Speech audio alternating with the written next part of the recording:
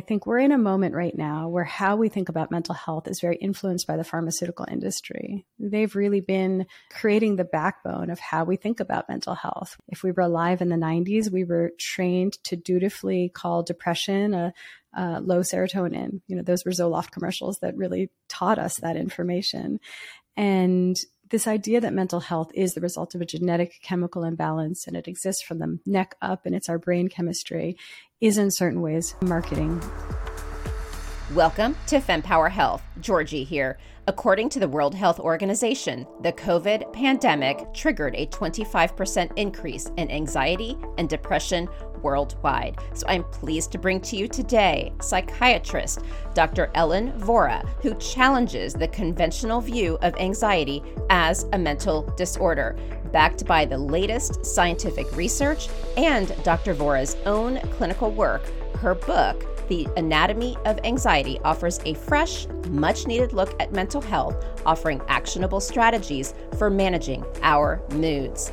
Now, you can imagine what a big topic this is, so clearly we could not cover everything in this episode. However, I promise you, you will get such helpful information as you navigate your path through anxiety. So let's take a listen, and I do highly recommend that you check out her book because it is something we should all have on our desks to reference. So let's dive right in.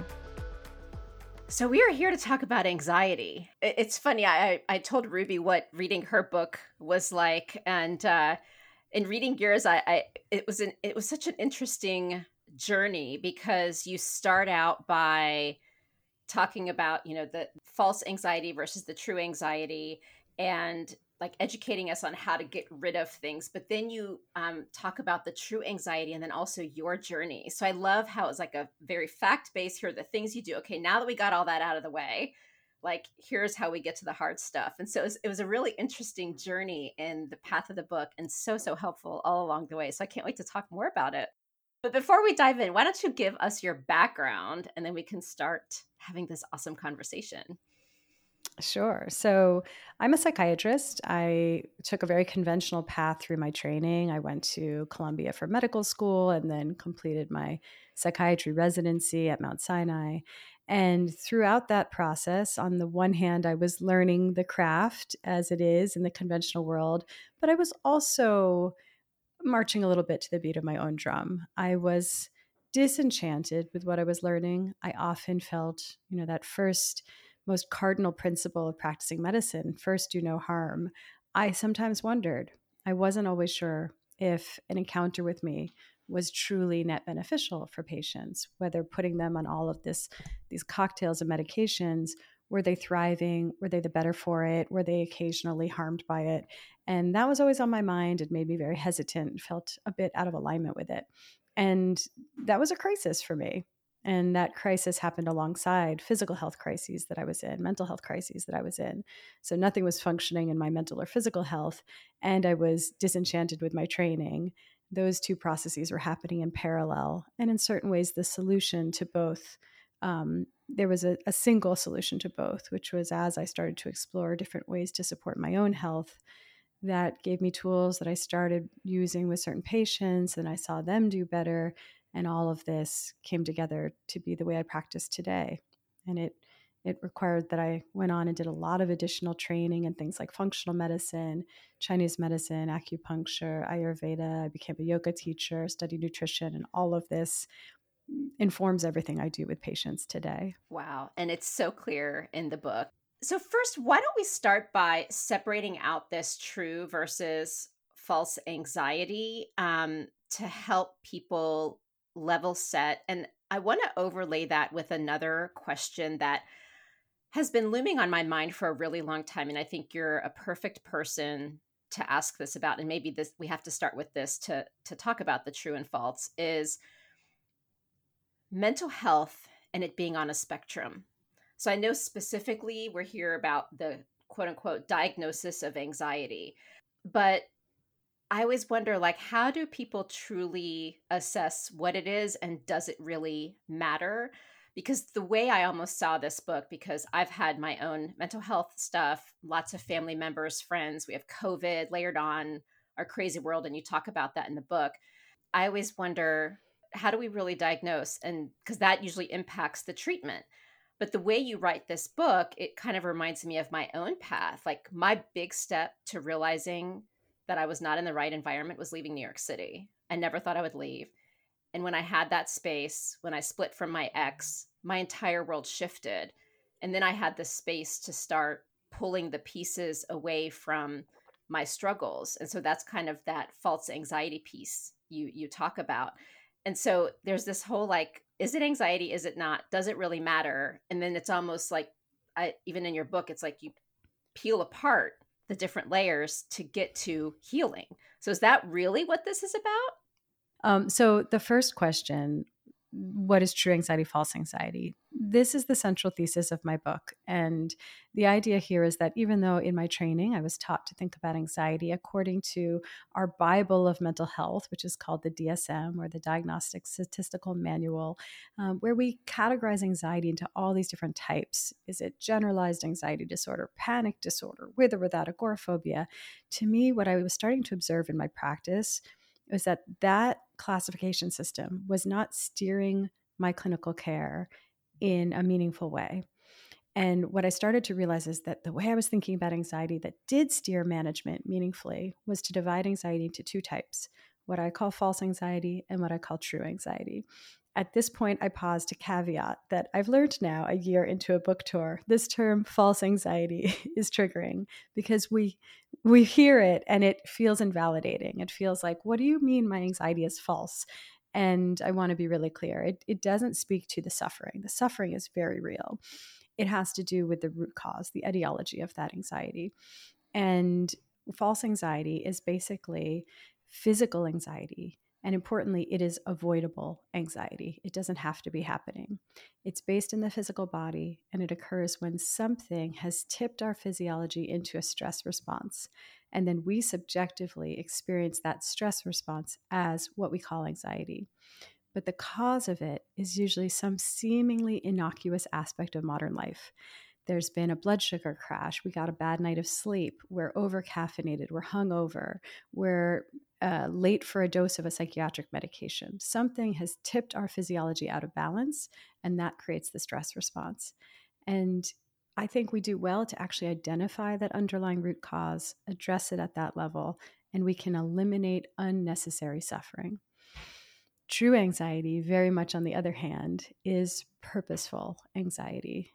It's not something that we get to decaf coffee our way out of. It's not something to even attempt to suppress.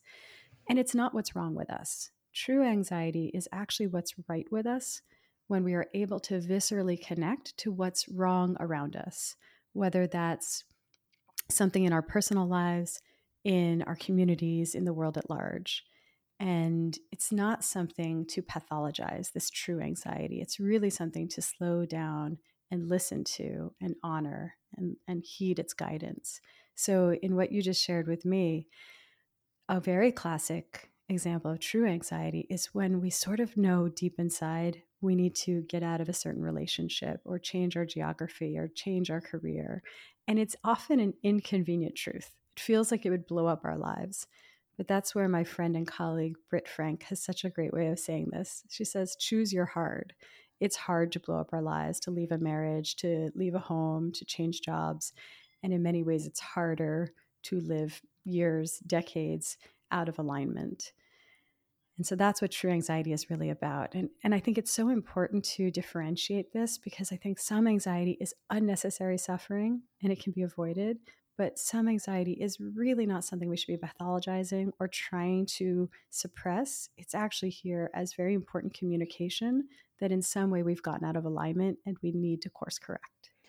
How does one know if it's true or false? My process, my system for this is that when I'm working with a patient, we start with false anxiety. That's the low hanging fruit, it's the quick wins. And I have a false anxiety inventory that I use with people. It's like, take a scan at this list. When you're in a moment of peak anxiety, what feels true right now? And it's not to invalidate the story that our mind tells us, because our mind will always tell us, I'm anxious right now because of this thing going on at work and this interpersonal dynamic from the seventh grade that still bothers me. And all of those stories we tell ourselves, there's still validity to it. It's just not actually the reason for the anxiety in that moment. The reason for the anxiety in that moment is a physical state of imbalance. And that story is the brain attempting to make sense of what is first and foremost a physical sensation. And that's what the brain does. Thank goodness. It's a meaning maker. It feels a sensation and it attempts to make sense of it. And so in that moment, you can even say to yourself, my problems are real, these stressors are valid, and I need a snack right now. And I'm aware that I had a bad night of sleep last night. I'm a little bit hungover. I had an extra cold brew coffee and I'm getting my period tomorrow. And it doesn't make our problems invalid, but it does mean that perhaps things are feeling amplified with our moods. And that can sometimes take the charge out of it. And so I like for people to address as much of the false anxiety in their lives as possible, mainly just to reduce suffering. So then they're clearer, they're calmer, they have more resilience in the face of their very real stressors. But it also clears the air and allows us to see what remains is often the true anxiety. And you can start to discern the false anxiety almost has a temporal pattern to it. It's like an hour and a half after I have refined carbohydrates, I feel anxious.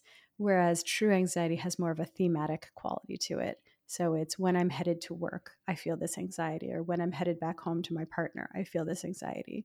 It has more of a quality related to what we're headed into and how that sits with our bodies.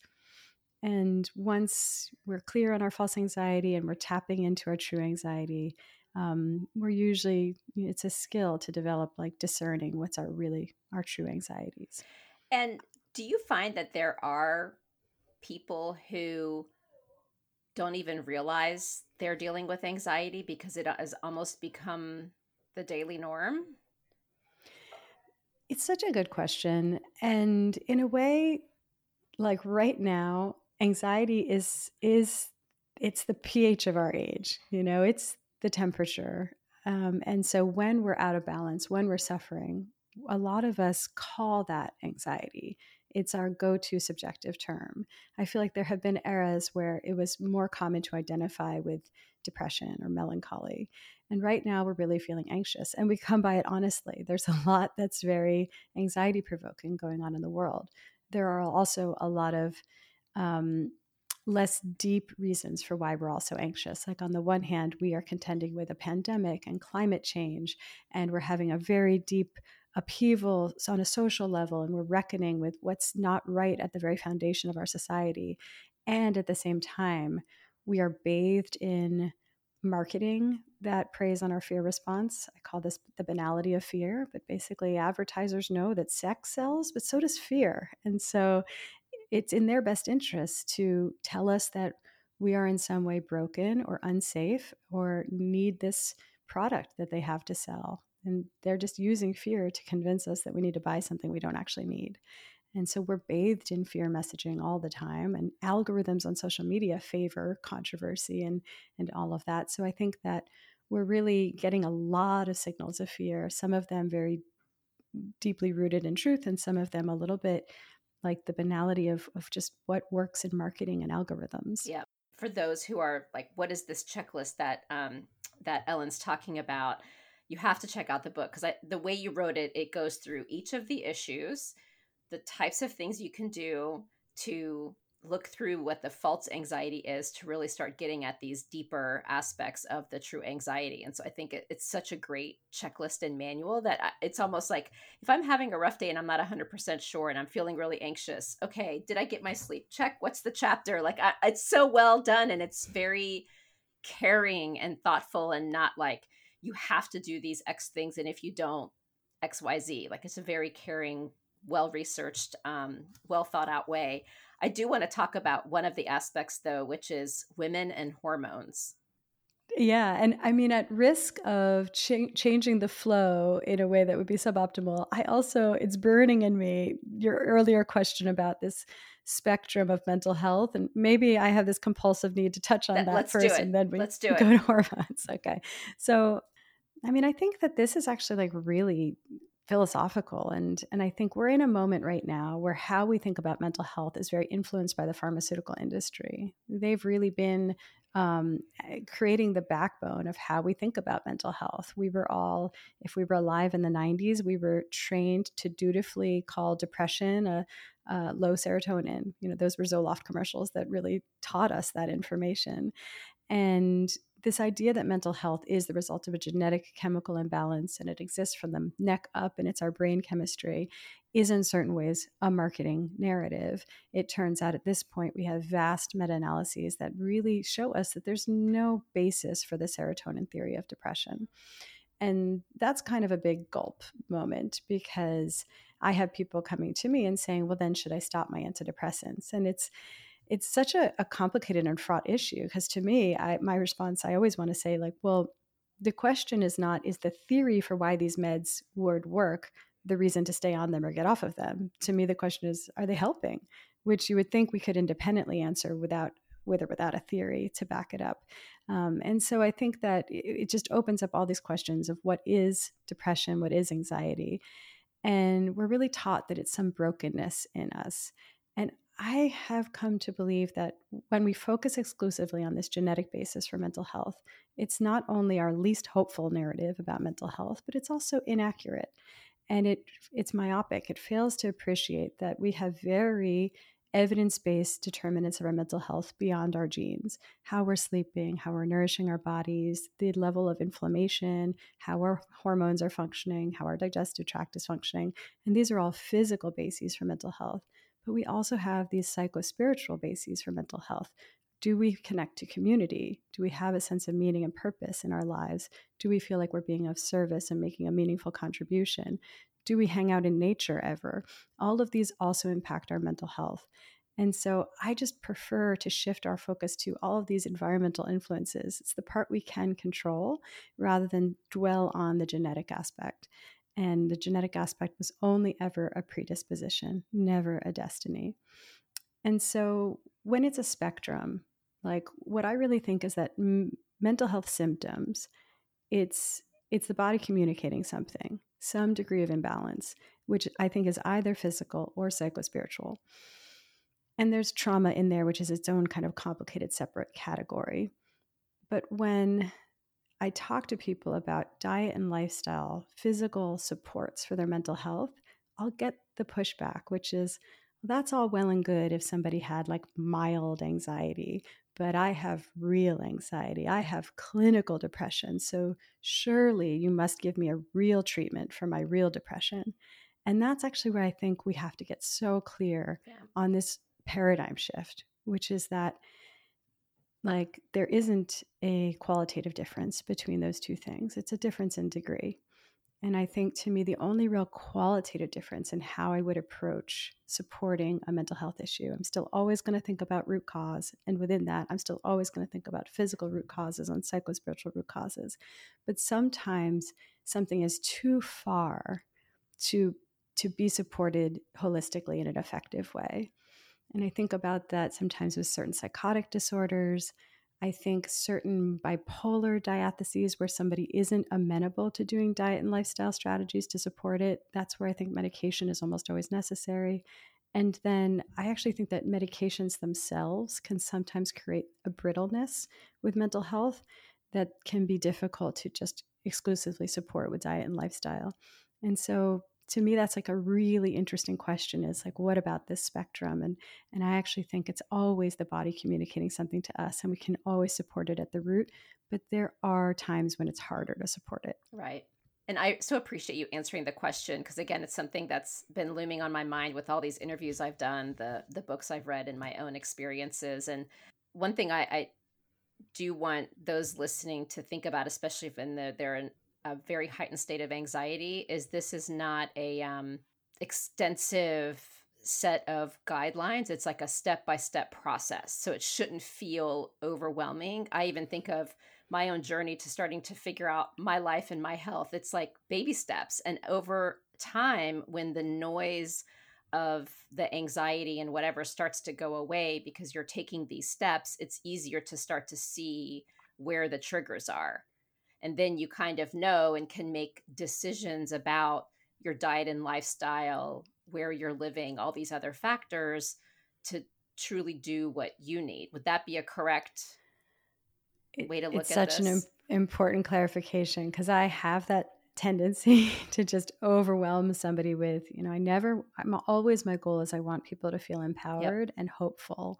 And when people, I can tell, are despairing and feeling like I've tried everything for my mental health and nothing has worked, and then they start to feel really defeated and they despair, I come at that with being like, well, there's these 50 things that we could try. And then they're like, well, that's just making me more anxious and depressed. Now I have to do 50 things. And actually, you don't have to do 50 things. You figure out, I always say, think of it like a buffet. Pick the one thing that you feel drawn to. Is there something there that you want to interact with, something that feels accessible or particularly resonant? You start there, and then that shifts how you feel. And when you're ready, the next change feels within reach. But there's no need to boil the whole ocean at once. In fact, that can create its own issues. And so you take this very gently and slowly. And the process of checking in with ourselves and doing this in a way that's very gentle and self loving is, there's something inherently therapeutic about even just taking that approach to our own healing. Yep. Because one patient described this as being in couples therapy with her own body. Oh, I We love that. need better communication, better listening, better respect. This isn't just here's what the book told me to do or here's what a doctor told me to do. It's here's a an array of options, and what do you feel is the right first step, and how is that going, and does this feel like you still want to keep pushing with this, or actually do you want to ease off of this? And the real medicine is in that dialogue with yourself. Yep, no, absolutely. And I love that you even in the book write examples of how you've been able to help people. I think the one that I had my LOL moment was the person who could not get the sleep right. And you guys tried absolutely everything. And you're like, go camping. Or did the person go camping and then they came back and said they felt better? I can't remember if it was a doctor's order or the other way around. But as someone who now camps, every year I take my son to a national park. I'm like, yes, yes, yes. But I laughed so hard. I'm like, you do not give up on your patients. Yeah, I mean, I remember this so clearly. And this was early in my practice. Like, I was still figuring out a lot of what I do. This was probably almost 10 years ago. And I was a little bit like throwing my hands up. It's like, I don't know. Um, and I think I threw it out there almost a little bit flippantly. Like, here's what would make sense to help. Why don't you try it? Why not? It'll be fun. And and it was literally the first thing and only thing that really worked for him. And then now it's part of his life. And it's such a beautiful thing that he took out of this work. And now it's a pastime for him. Yeah. What I also loved about what you said, and just going back, is how we look at treating the mental health aspects, because it is almost like the way the world works right now is I have issue, get a prescription. And my concern is by doing it that way instead of looking at root cause, especially because of some of the way these medications work. And again, I am not anti medication. I don't think you are either. But this is really about finding the right answers and not masking things. But I could imagine if there are these triggers that we may need to be in touch with to be able to listen to ourselves, if we mask them with medication, could that also have longer term negative impacts on healing? Yes, much to say on this. Yeah, so you're exactly right. I'm not anti-medication. I'm a psychiatrist. I prescribe medication. I um, I always want to do the most effective and least harmful thing for a patient. And when I think about how we're taught to think about this, it's that that marketing from the pharmaceutical industry basically teaches us your depression is a serotonin deficiency. In other words, it's a Lexapro deficiency disorder, and we have the pill that fixes that. And what I've come to appreciate is that so many of my patients don't have a Lexapro deficiency disorder. They have an inflammation state, or they're actually vitamin B12 deficient, or they're in the wrong relationship, or whatever the case may be. They have no community in their lives. They're staying up until midnight every night, doom scrolling, not getting good quality sleep, and they're chronically exhausted. So there's usually some physical or psychospiritual etiology or root cause to their depression. And I think taking medications we just have to appreciate it. It's good and bad. Yeah. And when I'm prescribing a medication, I'm doing that wittingly after a very thorough, informed consent conversation with a patient that maybe this is the right step for us, is a bridge out of where you are, but it comes with trade-offs. And some of those trade-offs include everything from, it does seem to narrow the range of how we feel. So the lows are less low and the highs are less high. And perhaps it blunts us from fully feeling, fully grieving while we're on it. So I've had some patients who then later went on to go off of medication. It's almost as though they're recapitulating some experience that might have been blunted while they were medicated. Maybe they lost a parent, maybe they lost a pet, maybe they went through a divorce. Something happened while they were medicated that then, as they get off of medication, it's almost like then they do the full grieving process. I've always thought that that was interesting. And then we just need informed consent around the range of possibilities. We are led to believe that the efficacy is better than it is. For mild to moderate depression, it doesn't really separate from placebo, but placebo itself is nothing to sneeze at. So it does have an impact, but that impact fades over time. And I'm more in favor of a placebo that's fully benign and doesn't have side effects. The side effects are worth talking with patients about. The sexual side effects I think of as they give me a lot of pause about starting people on medications, because that can be life altering. It can change your satisfaction in a relationship, even your motivation to find companionship, which I'm not here to say there's a one single right path, but I don't want to alter it. I don't like playing God with somebody's path chemically. And then I think that we just really need to be talking about what happens when people discontinue these medications. And there's a lot of medical gaslighting that happens around that. We're not given that consent up front, that when you decide to go off of this for whatever reason, this could create a withdrawal syndrome that's very difficult. And we just deserve to know that before we take that first pill. Doesn't mean we should never use these medications. It's just that we deserve to know that when we're deciding. And so that's something I work a lot on in my practice, is supporting people with the discontinuation process so that they can get off safely, sustainably, without undue suffering. Right. And thank you for sharing all that, because the other one of the other reasons why, the many reasons why I love doing this podcast, is to me this is all in the nuance. And if a clinician doesn't proactively have the conversation that you're sharing that you have with your patients, we as patients should ask. But if we don't know what's possible or how things work, we may not think to ask. So, like, for example, when I did the sleep episode, by the way, your approach to the sleep chapter, the tone in which you write versus Dr. Chris Winter was so funny. Like, yours was like the caring, loving doctor who is going to walk you through all the steps. I felt like just my hand being held. And Dr. Winter was like, here are the facts. I'm going to make this absolutely hilarious. And don't mess with me because this is my expertise. And so don't tell me you don't sleep. Here are the things you need to do. But it was just such a funny tone, and he was such a pleasure to interview, but it was very funny. But based on all of these books, I had a different conversation with my doctor, and I'm like, oh, I didn't even think to ask these types of questions. And it's completely changed my path. And by the way, she's amazing, and we talk about great things, but we can't cover everything. And so sometimes it's up to the patient to have that conversation. And so thank you for sharing what the possibility of these conversations can and should look like. I mean, this is also a function of our healthcare system, where over time, what we've done is it's become managed care and doctors have become providers, and it's become much more of an assembly line, is that we've squeezed time out of the doctor-patient relationship. That's the commodity that got eliminated from it. So now these burned out doctors are spending 15, maybe 8 minutes with a patient. And what can you really do for somebody in that much time? I mean, you're faced with a patient, they're saying everything is hard right now, and they start to cry, and you just think, like I'm about to run behind, and that will throw off my whole day and the metrics for the hospital system, and I'll be in trouble, and I'll be penalized, and the clinic will be penalized, and so on and so forth. And so you just think, I have to stay on track. And you can only really resolve anything by saying, well, here, take this prescription.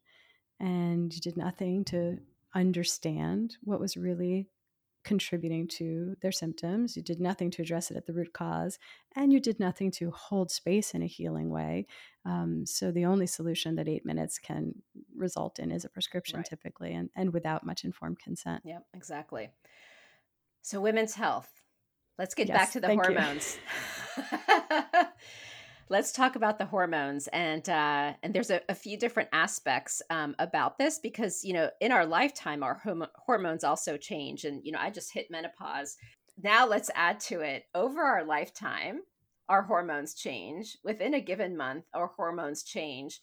Do we have a hormonal imbalance?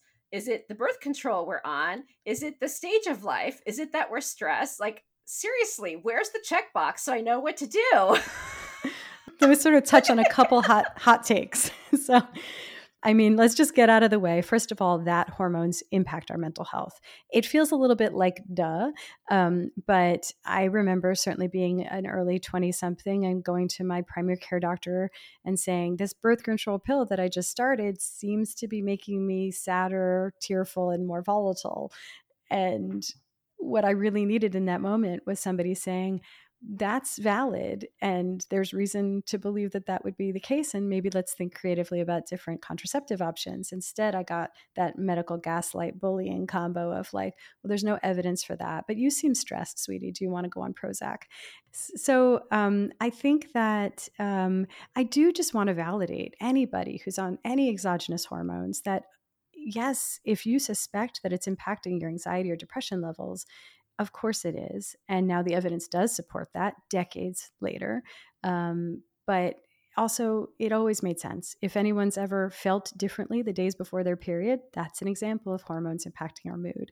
And exogenous hormones change our hormonal milieu and impact our mood. And we now have really interesting and slightly disheartening evidence about the fact that the earlier you take exogenous hormones, the seemingly greater and more enduring impact it has on our mental health issues, which to me is concerning because now we're really prescribing it willy-nilly for acne and period cramps. And I don't necessarily want teenage women to just suffer with acne or period cramps, but I always want to address those issues at the root rather than putting a Band-Aid on, especially if this Band-Aid is setting her up for a lifetime of depression and decreased libido. Right. So that's a factor. The birth control conversation, we just need to be having the broader conversation. And it was a beautiful critical juncture in terms of women's liberation and for us to be able to control our fertility. I'm very much in favor of that. But now let's do better, which is just discussing the full menu. And I have personally landed at fertility awareness method. It has its drawbacks. It's not for everyone or every situation, but I've loved not only that it's a non-hormonal way of managing fertility, but that it has attuned me to my cycle, which I wish I had been able to do when I was 12. And to now know I feel this way because I'm in my follicular phase, or I feel this way because I'm getting my period in 2 days. That has been such empowering knowledge that helps me take the charge out of the weepiness, the tenderness, the irritability, and the late luteal phase. That helps me schedule big speaking engagements when I'm in my follicular phase. And it just, I think, to be able to structure our lives around our hormones rather than molding our cycling bodies into this 24-hour, every day is the same, very masculine work environment, I think it's beautiful to be able to work with our own rhythms. There's apps coming out with female athletes about possibly changing how you're working out and the activities that you're planning based on where you are in your menstrual cycle. And I love this aspect that you're sharing about changing how we approach the world by having more awareness. Can you talk more about patients that you've worked with and approaching things that way? So patient examples, there's three that come to mind relevant to this. And one is just a patient of mine. I forget the name I gave her in my book. I think I called her Brianna. And basically, she had gone on the pill around when she was about 16, I think, for acne. And a few months later, she was diagnosed with depression and anxiety and ADHD, I believe. Went on meds for all of that. Eventually had trouble sleeping. Eventually went on meds for that. She came to me many years later, medicated up the wazoo, really not thriving. Like no libido, but also very much anxious and depressed, couldn't sleep, couldn't focus in spite of being so heavily medicated. And it took me a while to actually connect all the dots. But it was a point when she had gone off the pill because she wasn't in a relationship and a lot of her symptoms resolved. And I was like, hey, wait a minute, what's this about? And then she went back on a hormonal IUD when she got back into a relationship, and all of her symptoms returned. And I went back to her chart and I was like, I missed this. Her entire mental health history started about 2 months after she first went on the pill when she was 16. And we never connected those dots. And there's a line in my book, which is that your gut and your brain are talking to each other, even if your psychiatrist and your gastroenterologist are not. This was one of those moments where, the primary care doc had put her on the pill, the psychiatrist had put her on in her case, Adderall, Wellbutrin, and Lexapro, and they weren't talking to each other or thinking that what they were doing was relevant to each other. It was just, well, here's a woman with acne, so we treat that. And here's a woman with depression and anxiety, so we treat that. And it turns out the treatment for the acne caused the depression and the anxiety.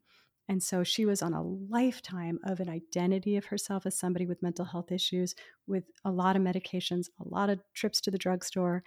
And it actually turns out that this all could have been addressed by just not addressing her acne with exogenous hormones.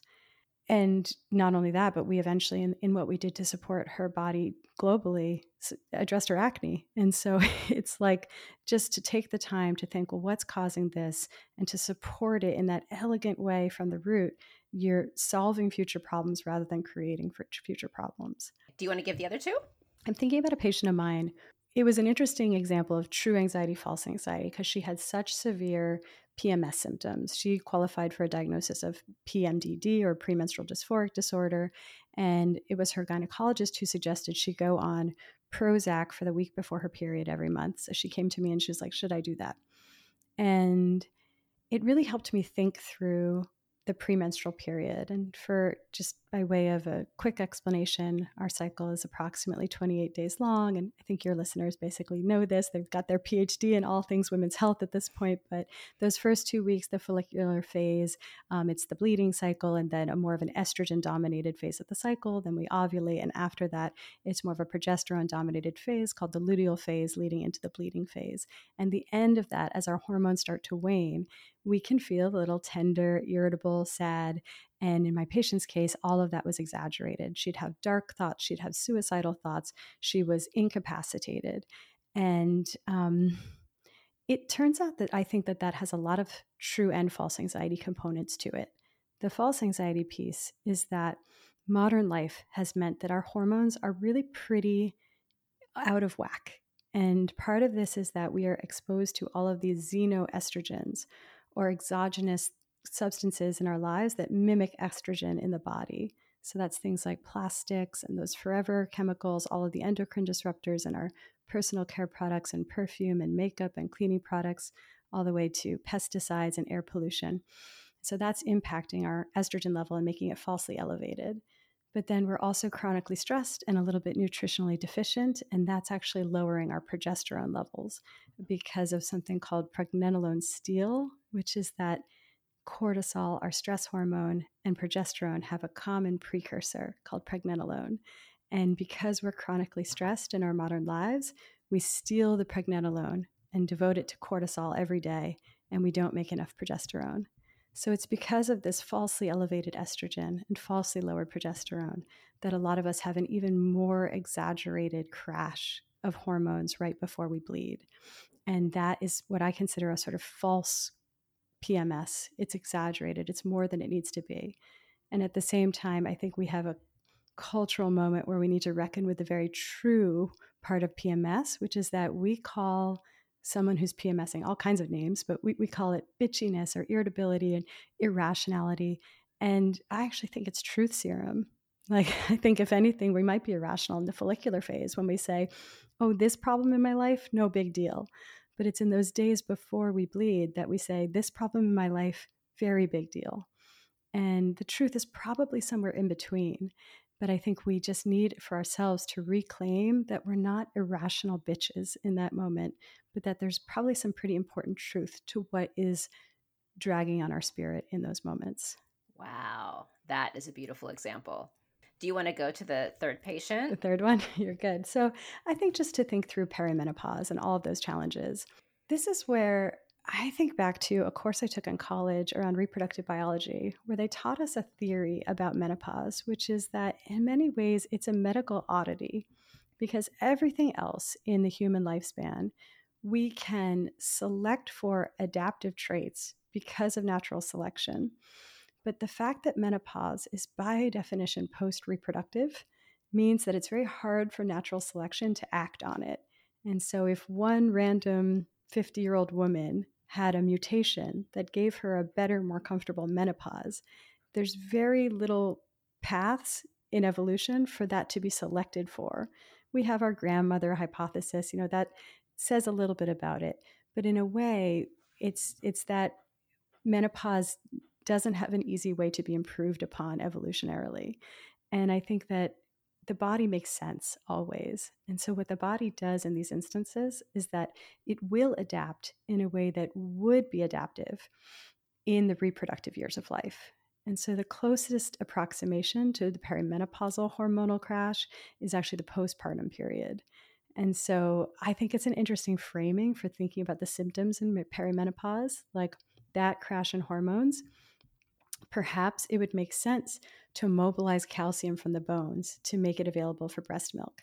Perhaps it would make sense to radiate warmth to be able to warm our infant. Perhaps it would make sense for the sleep to be more superficial so that we can be woken up by an infant's cries. And so it just all kind of speaks to the fact that there are some pretty inconvenient symptoms of the perimenopausal period that might be so because it's what would make sense if this crash were happening in the reproductive years. And it doesn't really make it any easier. But I think it's actually helpful to just recognize that while this is natural, evolution didn't really get a good chance to improve upon it. Are you finding that the way people tended to be emotionally in the postpartum phase tends to align then with the perimenopausal phase? I mean, because I know that in some of the interviews I've done, like Dr. Jerry Lynn Pryor and Dr. Lara Bryden, we did an episode on how every woman needs to ovulate, whether or not you're trying to have a child, and that actually your ovulation is a sign of your health. We talked a lot in there about the hormonal health in our younger life and how we treat our bodies actually does impact the experience of perimenopause and the hormonal shifts. It's interesting. And I think it's a really interesting question. Like, do just the mental health symptoms that we see align? And I guess my first instinct is just that what overshadows the mental health changes in both, where there's a hormonal component to Yep. fragility, depression, anxiety in both, it's actually the cultural experience of both. And I think that there's a role transition that occurs in the postpartum period and in the perimenopausal period that our culture seems to just have a knack for making as difficult as possible. And I think that has an outsized impact on the mood changes as well. And so to me, like the angle that I like to take always, like in bringing empowerment and hope, is just thinking like, how do we get to reclaim and reframe how we're thinking about this menopausal transition? And rather than, and this kind of loops in with this medical oddity theory, is that it's a different postpartum period. There's a rebirth occurring. In this case, there's no infant to look after. There's really this opportunity to be reborn. And rather than pouring all of our caretaking and attunement energy into all the people around us, it's a time when we actually get to finally train that lens on ourselves.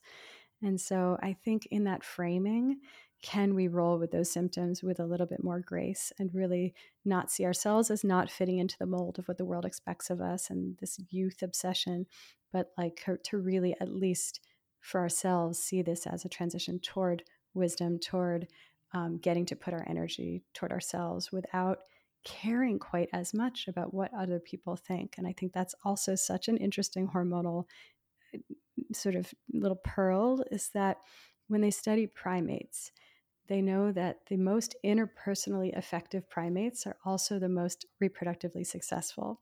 So there seems to be something about our reproductive era in our life where we are hormonally fueled to keep the peace. And when we're no longer being hormonally fueled to keep the peace, this really frees us up. And I think that I just think that there's such an opportunity for reclamation. Yep. It is so true.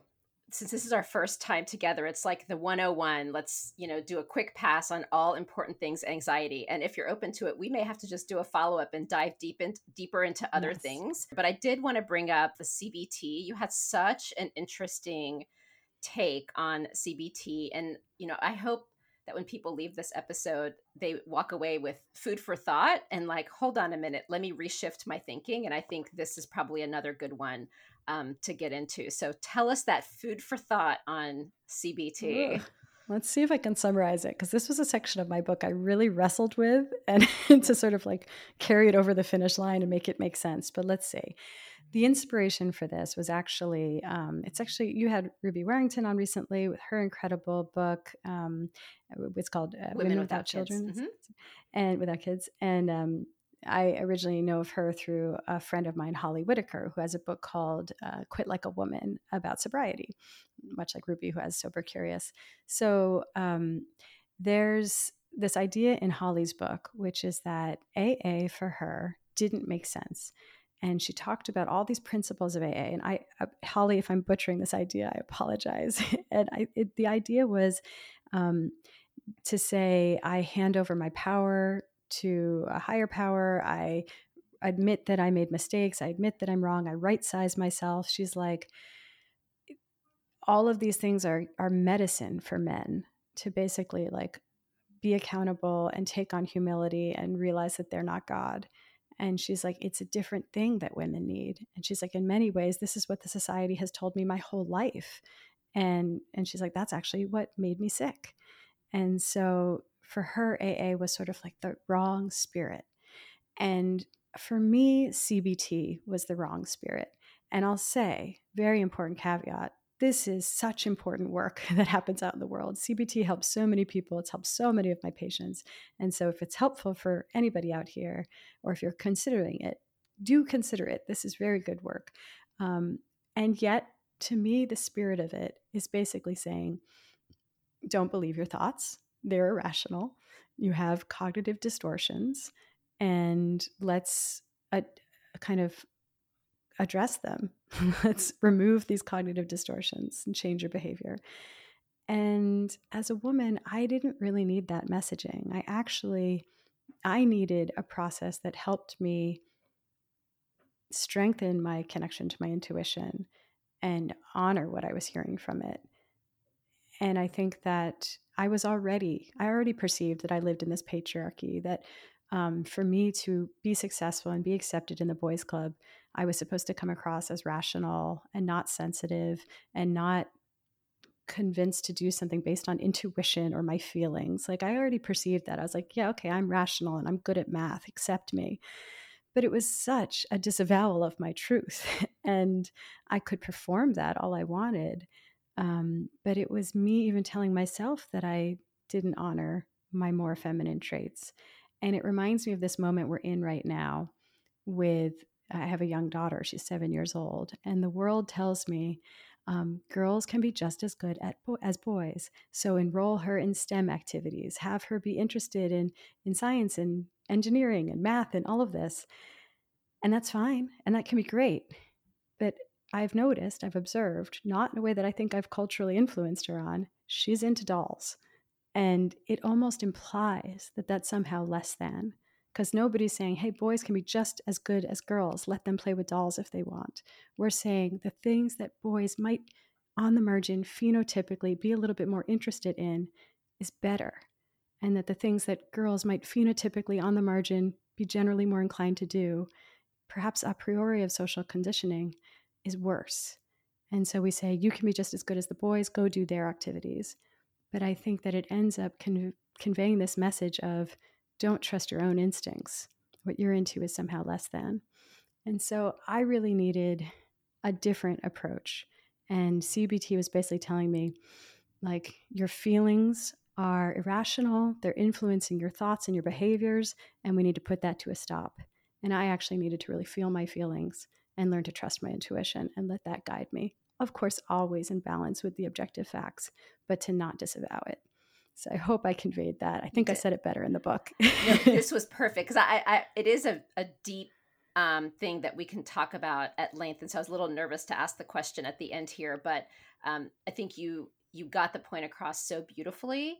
And I truly want people to kind of walk away with this and say, and just really think about this. I think it's an important thing to just consider. And I truly appreciate the journey that you've been through to come to where you are today. Is like something wasn't working for you and you did more research to start to put the pieces together and, bring a different way of thinking that I think is important. But I also love that you respect the way things are and that everything has a place. Medication has a place. Getting proper sleep has a place. Okay, you don't have to never use your phone. Maybe don't use it after a certain time of day. So it's just like, okay, guys, and like the hormones. Okay, don't never go to work or don't take this medication so you never feel your hormones. They change. Here's how you deal with it. So what would you want the one takeaway to be for people who are listening? I think that I tend to take a very actionable approach to mental health. And I say, you can give your body better nourishment. You can be less inflamed. You can protect your sleep in these ways. You can do all of this. And I think that there's actually one thing that's worth squandering everything else for, and it's community. It's just to feel held and connected to the people that we love and the people that elevate us.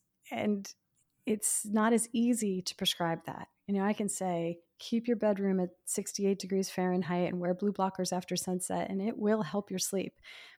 But how do we take the steps to ensure that we have community in our lives? It's tough.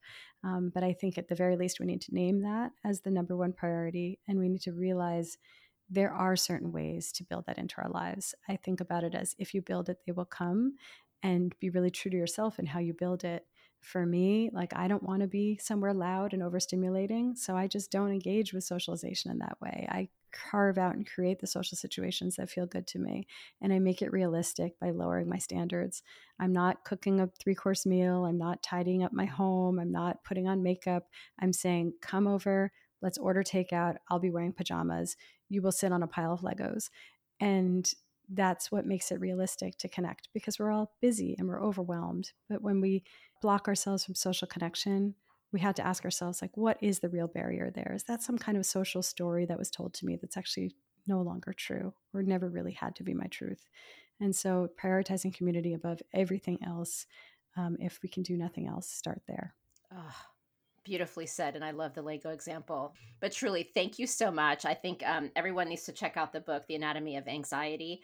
Anything else you want people to know about you as far as getting into contact besides reading your book? No, the book is the distillation of my life's work. I hope it's helpful. And I'm pretty active on Instagram. I'm at Ellen Vora, MD. So you can find me there. Awesome. Thank you so much. Georgie, thank you so much. And that wraps up another empowering session here at the FemPower Health Podcast. Now, before you dash off, I've got a quick, exciting invitation for you. Please join our vibrant community by subscribing to our weekly newsletter, because it's really your frontline update on groundbreaking women's health research, the latest health-enhancing products, fun quizzes to boost your health IQ, and unique discoveries that you won't want to miss. All of this delivered straight to your inbox, cutting through the noise of social media algorithms. Love today's insights? Show your support by rating and reviewing our podcast. Your feedback is more than just a pat on our backs here at FemPower Health. It lights the way for others seeking guidance and community in their health journey, amplifying the voices that need to be heard. And for a deeper dive into today's topics, check out the show notes and explore our website at fempower-health.com. Our site is a treasure trove of knowledge, neatly categorized by topics of interest and life stages, ensuring you find exactly what you need to empower your health journey. And your voice matters to us deeply. Whether you have a question, a story to share, or feedback on our episodes, reach out directly at info@fempower.com. fempower-health.com, drop us a message on social media, or hit reply on any newsletter. Your insights inspire our conversations. And a quick note, the knowledge we share is here to embolden you in discussions with your healthcare provider. It's not medical advice. Always consult with your doctor for health decisions, and remember, the diverse perspectives of our guests reflect their individual journeys, and it's not an endorsement by FemPower Health. Here's to empowering your health journey one episode at a time, and I'll see you on the next FemPower Health podcast episode.